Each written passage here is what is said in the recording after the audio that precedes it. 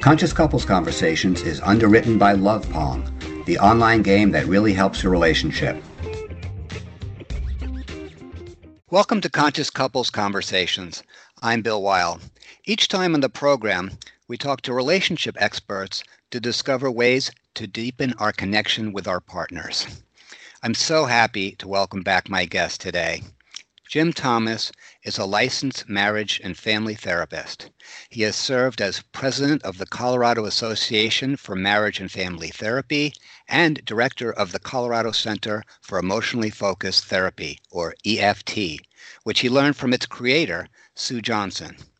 Jim's work focuses on helping people to connect more deeply with themselves, to step beyond self-imposed limitations, allowing deeper connection with others and a richer life. This is Jim's fourth appearance on the program, and I feel so lucky to have him. Jim, welcome back to the program. Oh, thanks for having me.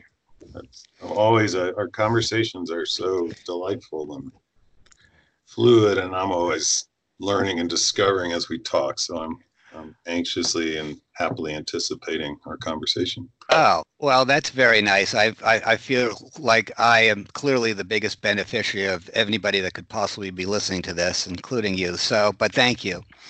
So when we talked about what we're going to talk about, we said, well, you gave the topic, "The Sky's Not Falling, the Central Importance of Optimism in Relationship and Life." So I think that's a great topic. And then, I had shared with you that I myself am looking for insights on how to talk to folks who disagree.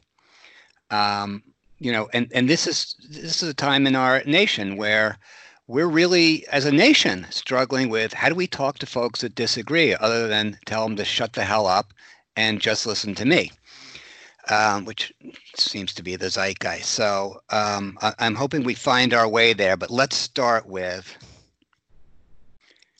the central importance of optimism. And let me just say that one of my favorite, I do path work, which is 258 channeled lectures that are spiritual and psychological in nature, and that is my spiritual path after many years of seeking. And one of the lectures that I love is called The Superstition of Pessimism, which is all about the notion that if I keep thinking the worst, that I'm somehow inoculating myself to the worst instead of attracting the worst, which is actually what does happen. Okay. So I just wanted to share that. Well, a great place to start, the superstition of pessimism. It does get to this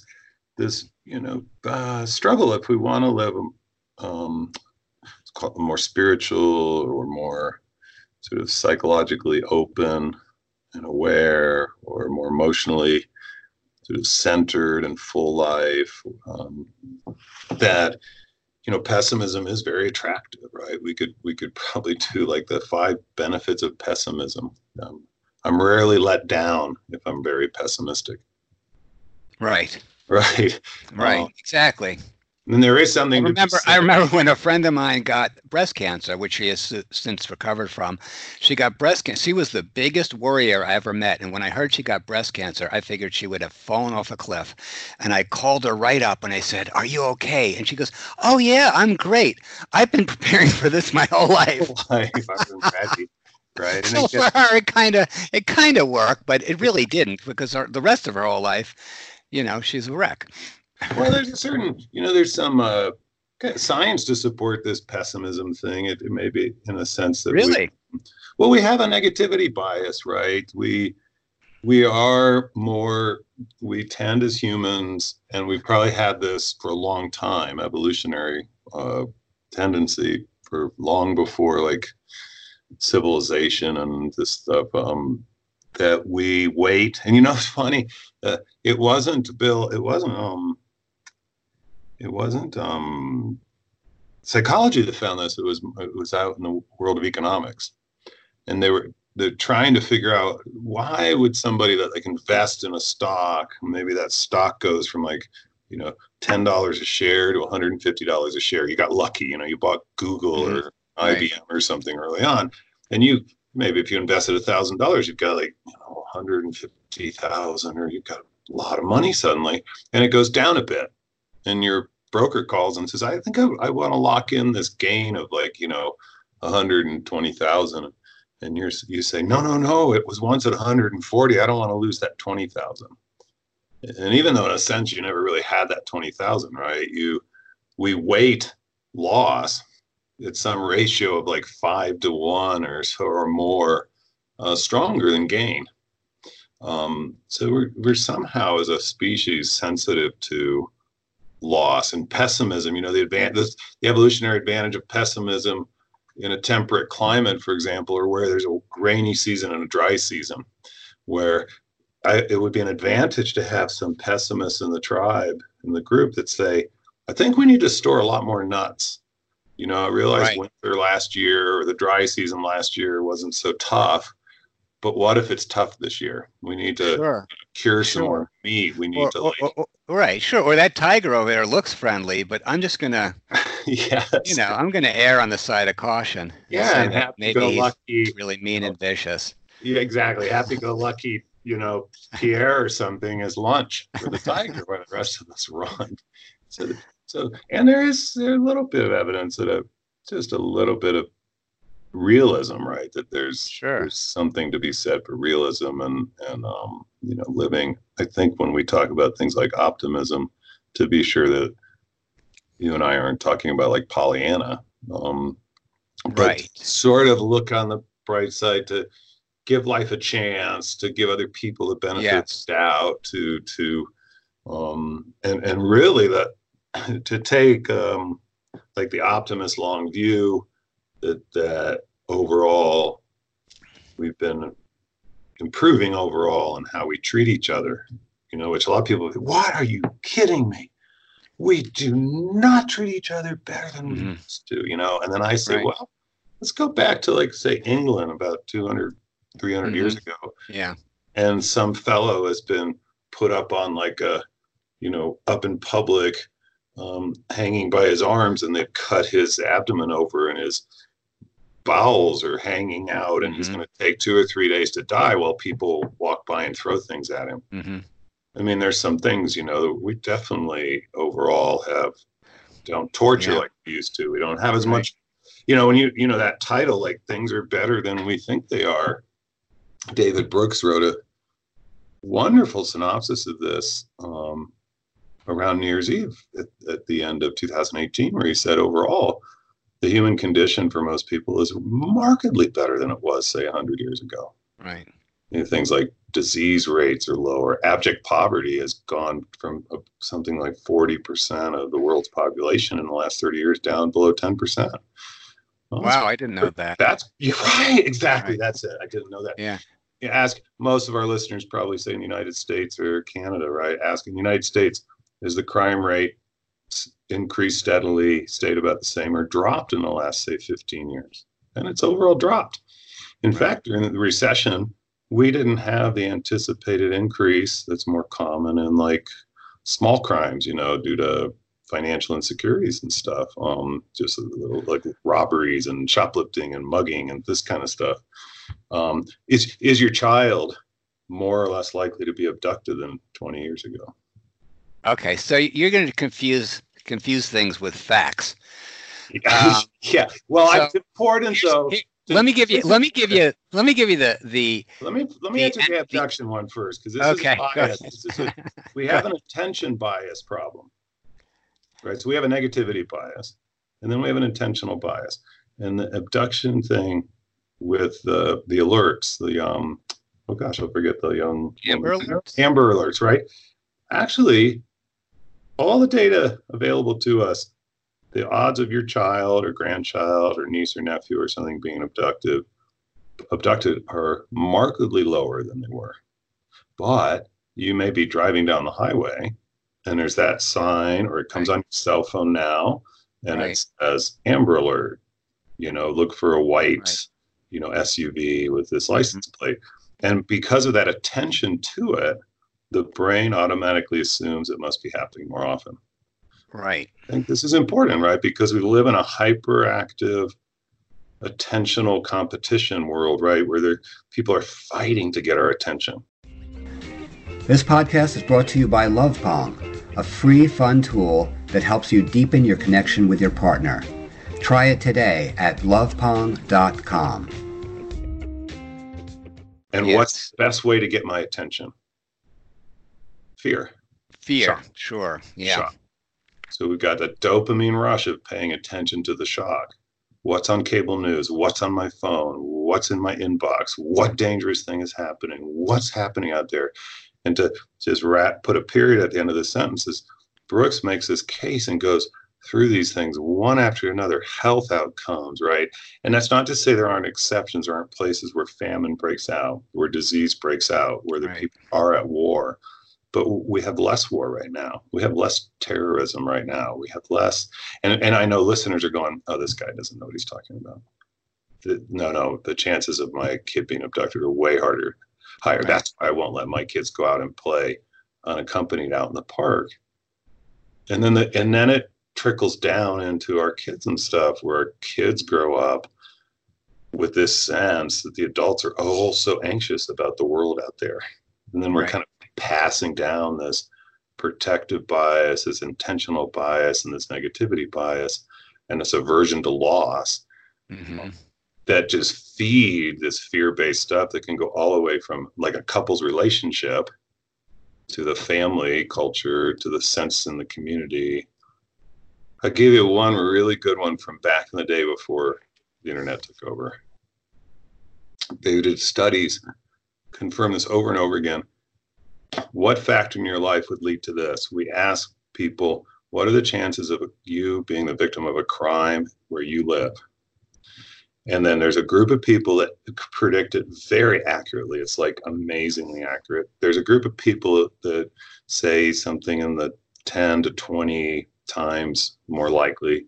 And there's a group of people that see themselves as like 1,000 times more likely to have a crime committed, or more, like 10,000 more likely. And what was it back in the day before the internet took over? The independent variable was how much TV you watched.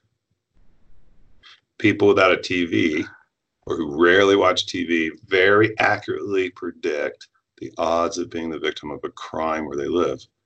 If you watch a little bit of TV, it goes up in 10, 20, 30, 40 times more. If you watch TV routinely, 5, 6 hours a day, it skyrockets. The people not watching TV are basing their guess on what? Their actual experience. On reality. Right. So there we go. There we're back to reality. So we can leave reality behind and get back to optimism. No. I wasn't complaining about reality. I was complaining about facts. Facts. And which is reality. That was. Let me just. I want to distinguish between the inner and the outer. Good point. So the outer, like what's really going on in the world, and what and the inner would be what's going inside me. And there's a part of me, I'm not proud to say, well, two things. One is that I discovered that I have a fundamental, almost like a stand, that I will not trust life. I will not trust life. You know, it dates back to my mother dying when I was 12, and getting sick when I was 7. But I'm sure it dates back to, age 0 to 4, even, just I will not trust life. So there's that. And that constant, you see a bird in the yard that's like pecking away at the ground, but like every peck, it like looks around, looks left, looks right, looks left and right again, then takes another couple of pecks, immediately pops back up and looks around. There's that fight or flight, which, is probably a very intelligent survival thing.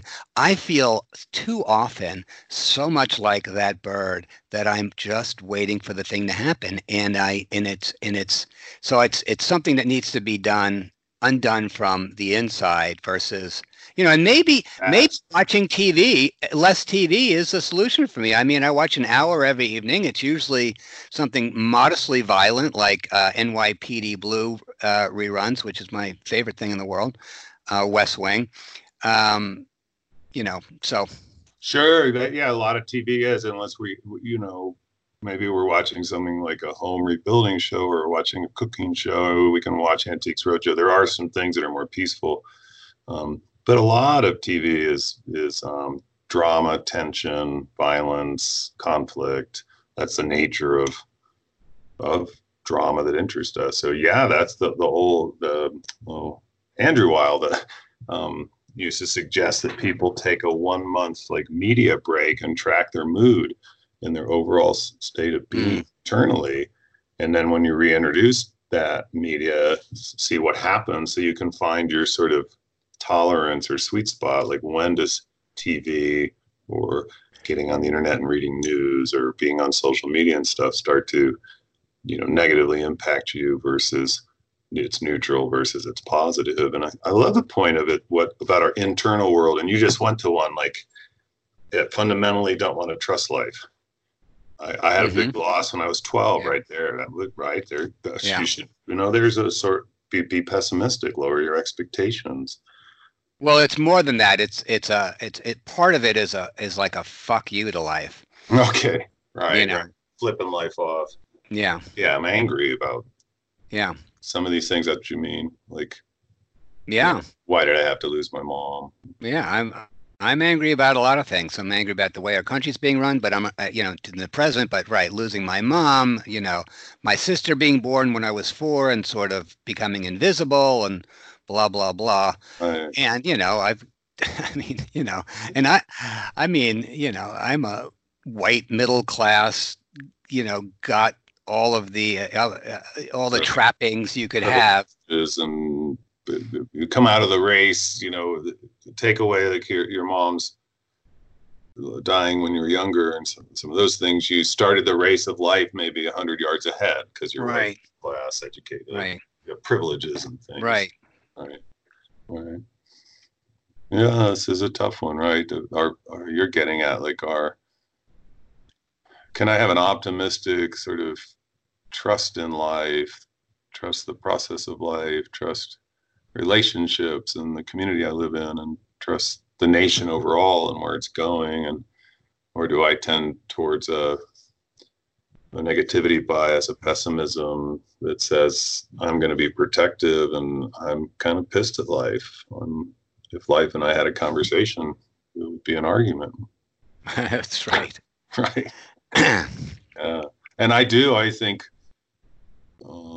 that's interesting you say that, because I tend to wake up with an optimistic view of things, and I've had my parents so divorce. You wake up in the morning and you're like, I'm ready to go. I'm excited to see what today's going to bring. Yeah, and I want to be honest. A lot of that depends too on how much I slept and those things. And I was up in Edmonton, and Wednesday I was doing a training ahead of a bigger 4-day training. I'd offered to do a smaller training with like 15 therapists or workshop facilitation about personhood, about how therapists show up in their whole self. And I woke up in the hotel kind of feeling sorry for myself. Like, why do I have to do this workshop ahead of 4 days of, where I'm going to be working with 60 people and all these helpers and stuff. And then I stopped for a minute and it was my idea. It sounds fantastic. And I was free. I said like, oh, I'm the one who suggested we maybe offer this little extra workshop for folks. And then I could channel like my Mr. Rogers and go be there for folks. And it was a lovely experience. But yeah, it's an interesting thing to just, for listeners to like pause for a moment. Where do you tend to go, more towards, like you're describing, an FU to life, and or towards an optimistic view of life, or I embrace life. I have this one chance, this one opportunity, and this, however you view it, like in this incarnation, or this journey or something, or versus, what is it as you're listening? Where do you fundamentally come from, and how does that land with you, and where did that arise from? It's interesting how you said it, right? You're rather transparent. There's some things that have happened and continue to happen. And that's not to say I might not look out at something like climate change and can certainly channel the pessimistic side of me that says, we may not do something about that as a species. And then I think you're also bringing up something really interesting if we want to take this conversation a bit more sort of what most people would call like spiritual or something, is go meta, is how much of this inner world and how we show up in life and this overall sort of view or temperament about life actually based in facts, right? Versus a choice, or versus maybe a predisposition that we're sort of born with. That some researchers would argue we're sort of born with a certain amount of either gregarious or not gregarious, optimistic versus pessimistic. I'm very optimistic that we have influence over that.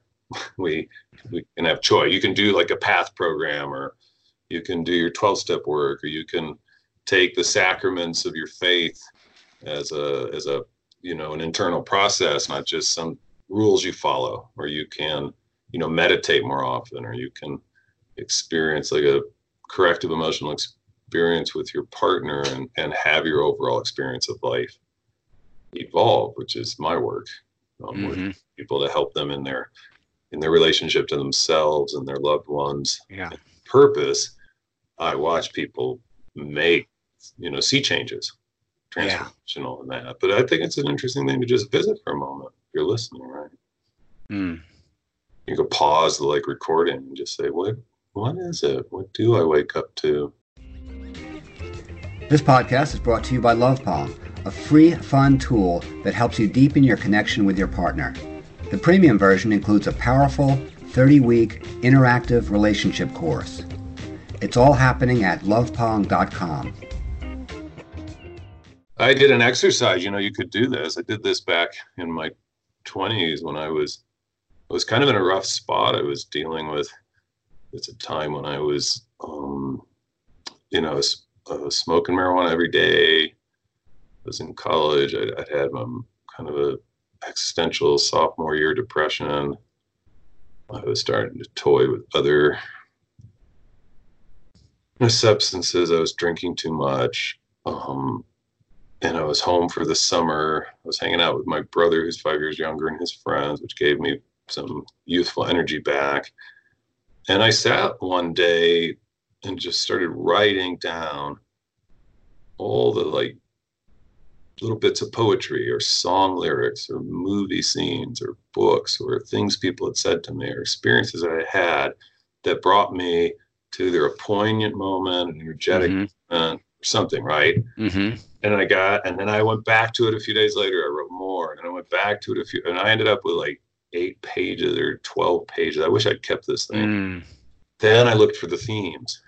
And the theme for me was, hey, you're here. Why not say yes?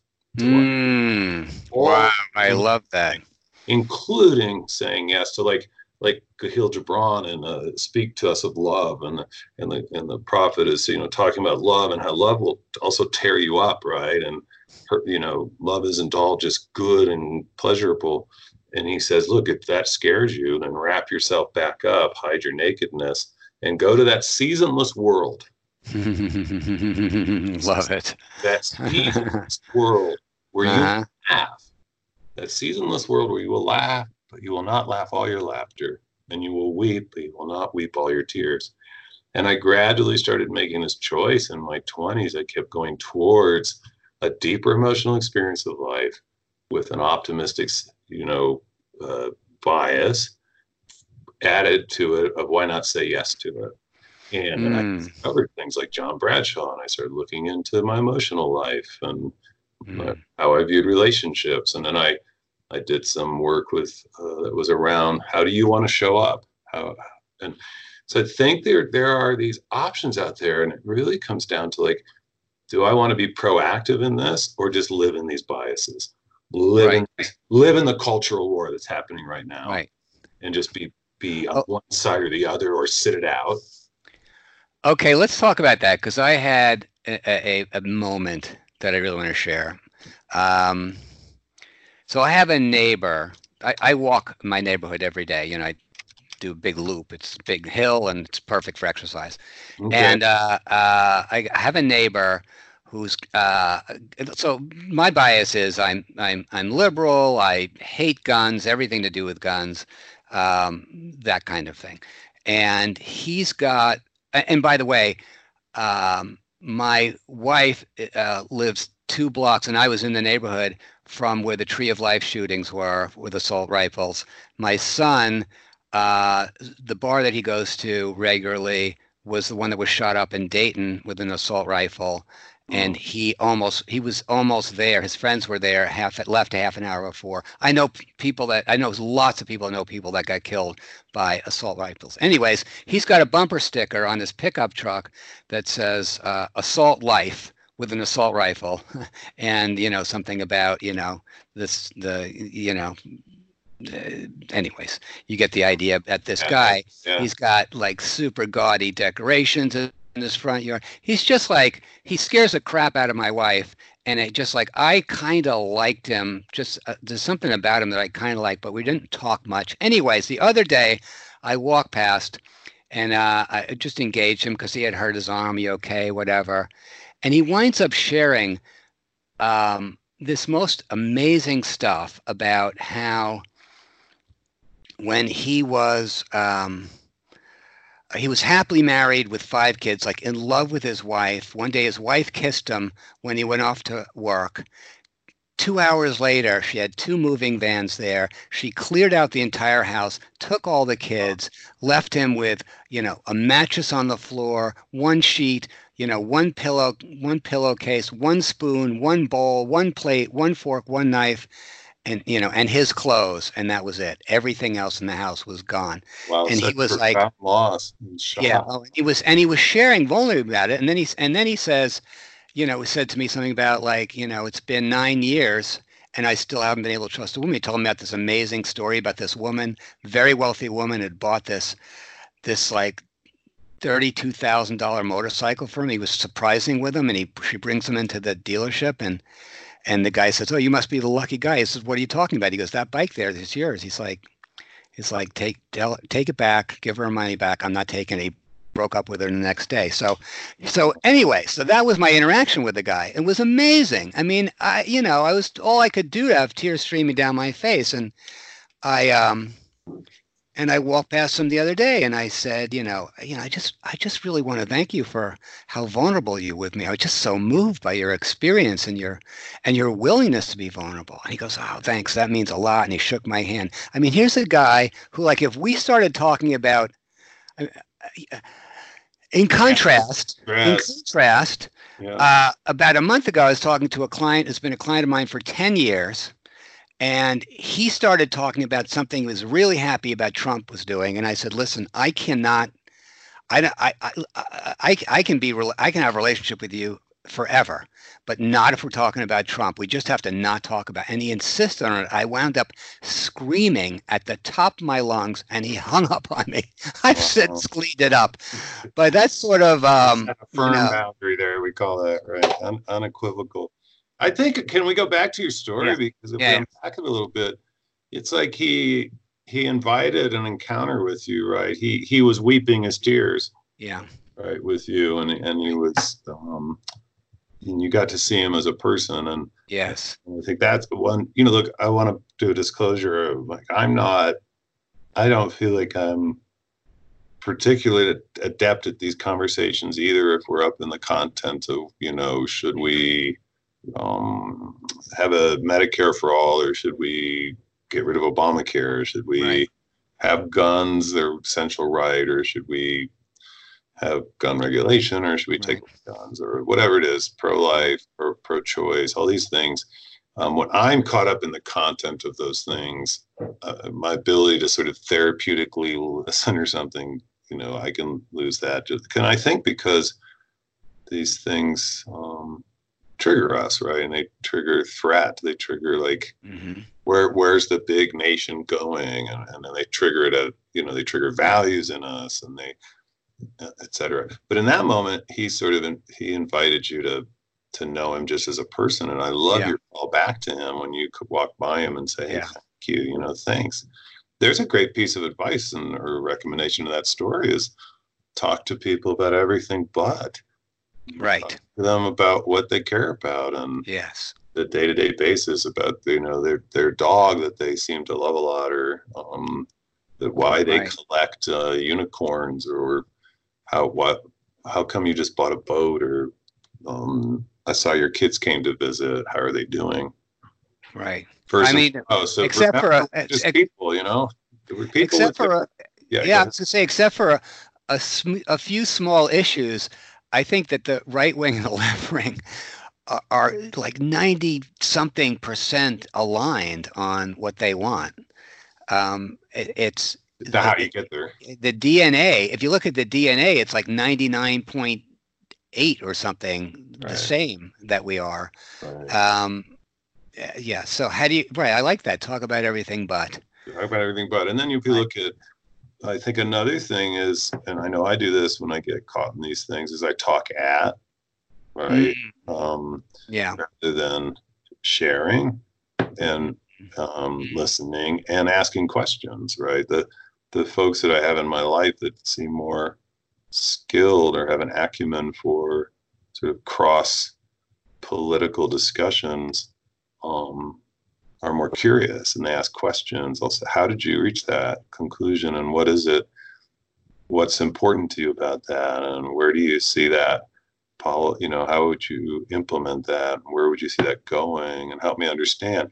And it's funny to me because I think something I'm relatively good at. I have tons of blind spots, but is like in my career, I had an interest very young in like cross-cultural and cross-cultural communication and communicating like across like gender, and trying to understand things like how a person might be who they are and show up the way they do based on, where were they born? Like how were they raised? Things like what you shared, your mom at 12 years old. But boy, when you bring in these things in today's world about politics, it seems like those skills go away. And I think there's a bias in it, maybe, that is fueling it, which is a thing that's really is happening according to sociological research, is that the country as a whole is becoming more divided, in that when you and I are of a similar age, so we're younger, that maybe, I won't get these numbers exactly right, but it may be that maybe of the adults in our life, some 5% on one side and 5% on the other side, or like 5% on the population that was farthest to the left, that maybe 4% and 4% that were farthest to the right, really did see the other side as out to destroy the country. We're pushing things like 35 to 40% on each side, in a thing we call it like angelic attribution to our side, and evil attribution to the other side. That on my side, I want to keep these guns because I'm going to keep America safe from and I want to get rid of these guns because I want to keep America safe. And the person who opposes my view has evil or Machiavellian, or if nothing else, just really ignorant, misguided motives, or they're just stupid. And I am knowing, and I have angelic motives. And I think it makes it really hard because there's sort of an implied assumption that if you disagree with me, you probably don't think very well of me, because you can't fathom how, if you support Trump, you see the opponents of Trump as never Trumpers who have Trump derangement syndrome, and if those the people look back over and see someone supporting Trump and they're like, oh my God, did you get brainwashed? And then boom, those are like character attacks. Yeah. Back to Gottman, the Four Horsemen, right? Wait, remind me.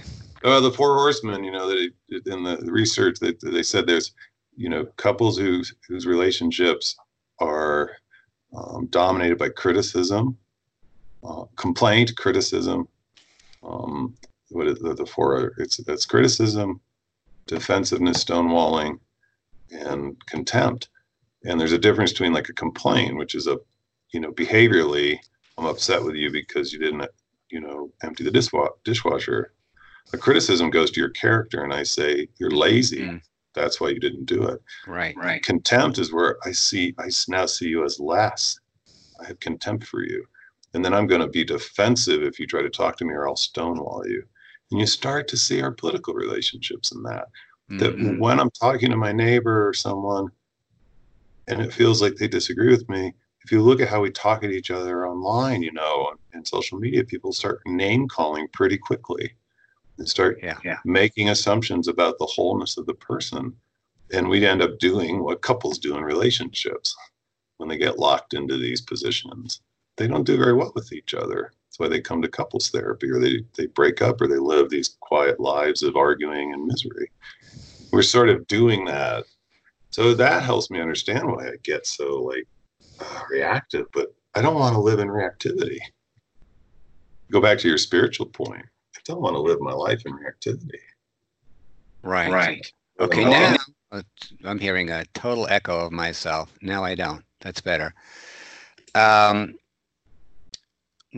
Before we, as I was gearing up to introduce you to start this, you mentioned that you were curing relationships in 2 days. Did you say that? I didn't use those words. I'm having some pretty magical, more transformative experiences happening in 2 and 3 day intensives, applying for the most part emotionally focused therapy along with just life experience. Okay. Well, you weren't on the record, so I guess here's my question about that, and maybe this, because it feels like this is tie-in. Somebody asked me for a therapist recommendation. In fact, there's an EFT, emotionally focused couples therapist, that because of you, I've been recommending, and everybody loves her. So it's really been great. Unfortunately, this friend, turns out her husband is also a therapist, knows her, so she can't go there. Right. But what's my point? Oh, so she said to you, what do you recommend? I said, the main thing I'm going to recommend is, obviously go to someone you like and that it works out. You'll do that. But the experience with almost everybody I've ever coached in relationship is that after a few months of super healing and seeing the other person and just having a lot of breakthroughs, they go, we got this. And I go, okay, great. And then 3, 6, 9 months later, they're, at each other's throats again, or divorced, broken up. So what's your, how do people stay on the path versus I got this? And maybe some people do got it. I mean, I imagine people they work out a big problem they've had. That was the only major problem they've had. They're much more balanced people than me and than I. And maybe they do not need more, but I'm very clear that if I'm not in something for life, I'm risking my relationship. That's my feeling. Well, and I don't mind that. I mean, I like that. I like aspects of that, because my relationship does get better and better and better. My relationship is amazing because of that work. Yeah, me too. Let me try to answer it from this conversation, and then I can go in and weave that back into So one of them is, I think that a lot of times couples therapy, relational therapies, even individual therapy, is often dealing at the level of our thoughts about things, cognitive, doing cognitive distortion work. It's working at the level of behavior. It's working or it's working at a level of let's learn about our types. Your language of love is this, my language is that. Or you're an Enneagram 3, I'm an Enneagram 9. Or I'm an introvert, you're an extrovert. And I think a lot of these things people can have very, very useful, positive conversations. But they tend not to get at these underlying distortions and biases that we're starting to talk about in the bigger world. That these distortions and biases develop in close relationships. We get caught up in, circular sort of negative cycles. And I start to take on these protective or critical positions in the dance. And you start to see me not as the person you met and, got a bond with, but you see me as the guy that shuts you down and stonewalls, or you see me as the guy who gets harsh and criticizes or something in the relationship. And so I think a couple things. I think one, if you're going to go see a couples therapist, go see an optimist. Right? So somebody who's optimistic about your bond. And that's one of the things. If you were to come to see me, I believe in the bond and I'm going to fight for it. That's interesting. An engaging therapist. If you look, I have an old site that's still up, Engaging Therapy, and then I have my jimthomas.care site. And on the Engaging Therapy site, it says, engage, to be dedicated or committed to a cause. I'm going to be dedicated and committed to helping you improve and secure that bond. Then the other is, I think, how much is the experience you're having in therapy a sort of bottom up, from the heart, emotional experience? Because a plethora of research indicate that most big change that really lasts for people comes with some emotional experience, right? And a corrective experience between the two people or individually. Some of the seminal moments of my early life, whether they happen with a person or they happen with my higher power as I understand him or her, they happened while I was walking alone or in relationship. I remember the strong emotion I experienced at that time, that emotions orient us and motivate us and engage us. I think that's how people end up. They can come. That's why I like EFT, because you come and you're dealing with the heart of the matter and understanding from the bottom up, not just cognitively understanding these cycles, and then having new experiences with your therapist. That's probably why they love this person you referred to. She's helping them have new experiences with each other. So that's, and then I do see that happening. I do see, then those biases get challenged. The normalcy bias that we are just going to be in this cycle forever. This is what couples do. The confirmation bias that here we go again. So it's confirming that you are just this one-dimensional person now. Right. This loss aversion and risk of being hurt. So to love is to be vulnerable. I don't want to risk hurt with you in this relationship anymore. Or I don't want to risk hurt across these political lines. I don't want to get vulnerable with you and have you smash me and call me a name, I don't want you to call me a libtard. Well, I don't want you to just assume you call me a racist because I support Trump or something. And these are the things that can get surfaced and dealt with, but not from like a debate place, an intellectual place alone, but also from the heart, like your heart-to-heart talk with that fellow. Your compassion for him skyrocketed. Yes. That's more the kind of work we would do in EFT. Is we want couples and families to have that kind of talk. Right. Beautiful.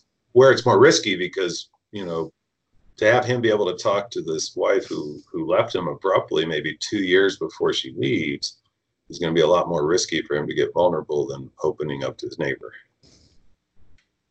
Yeah. Does that make sense at all? That not only makes sense. Roll there, Bill. What's that? I got on a roll. No, it's actually a beautiful segue to close if you're ready to close. And yes. Because I would encourage anybody listening to check you out. I know that celebrated therapists recommend you, and I know everybody that I know that's worked with you, which I think is one person, but that feels like a lot because she's told me about a lot of other people that have worked with you, not their personal stories, but just the work that you've done. It's just got to be a gift, and why wouldn't you? And now so tell me again, you're only taking on clients if they first do an intensive with you? Yeah, I got people coming, from Colorado, of course, and from around the U.S. and Canada, and they come. It's just one couple. It's not like a group process or something, and we dive into, the Jim Thomas sort of version of emotionally focused therapy because my personhood's in it. And did you say it's only one couple at a time? Yeah, it's one couple coming in at a time. For how long? 2 to 3 days. I also do it with families, like adult children and parents that have been estranged or in conflict. And then I've also do some with individuals that are wanting to do some deeper healing of like trauma and stuff and we are working, all day for 2 to 3 days with a lunch break. And they want to learn more. You can jimthomas.care is the easiest way to find out more about jimthomas.care. Got it. THOMAS. Yeah. And I'm booking out into like April and May of 2020 at this point. And I do a couple a week. So I love it. It's my passion. It just fits. I like to be the therapy. We don't have life getting in the way. Yeah. We can dive deep down. We can come up for air and process and organize. And then I can go maybe to the other partner. I don't have to do the jumping back and forth that you do in a shorter session. Right. And sit on your side of the dance for 90 minutes and partner knows they'll get their time. I love it. There's lots of ways to do intensives too. And I just love the way it's working out. Well, my wife and I do a couples intensive with a therapist in Ann Arbor, who's it's like a 4-hour drive for us. And plus we love Ann Arbor. Oh, nice. We're not getting on a plane, but we'll drive 4 hours. And it's just, he's really special also. Yeah, there's lots of people to go do this with. It's just a different thing to think about. It's a great thing. I mean, my God, every time we come away from it, our relationship is up another level. And so highly recommended. jimthomas.care. Jim, as always, I have loved talking to you. Looking forward to the next time. Thanks so much for taking the time today. Oh, my pleasure. We don't wait as long to have our follow-up. Sounds good. Thank you. Bye for now. If you enjoyed today's conversation, please check out our other podcasts at lovepong.com/podcast. While you're there, check out lovepong.com. You'll be glad you did. I'm Bill Weil. Thanks for listening.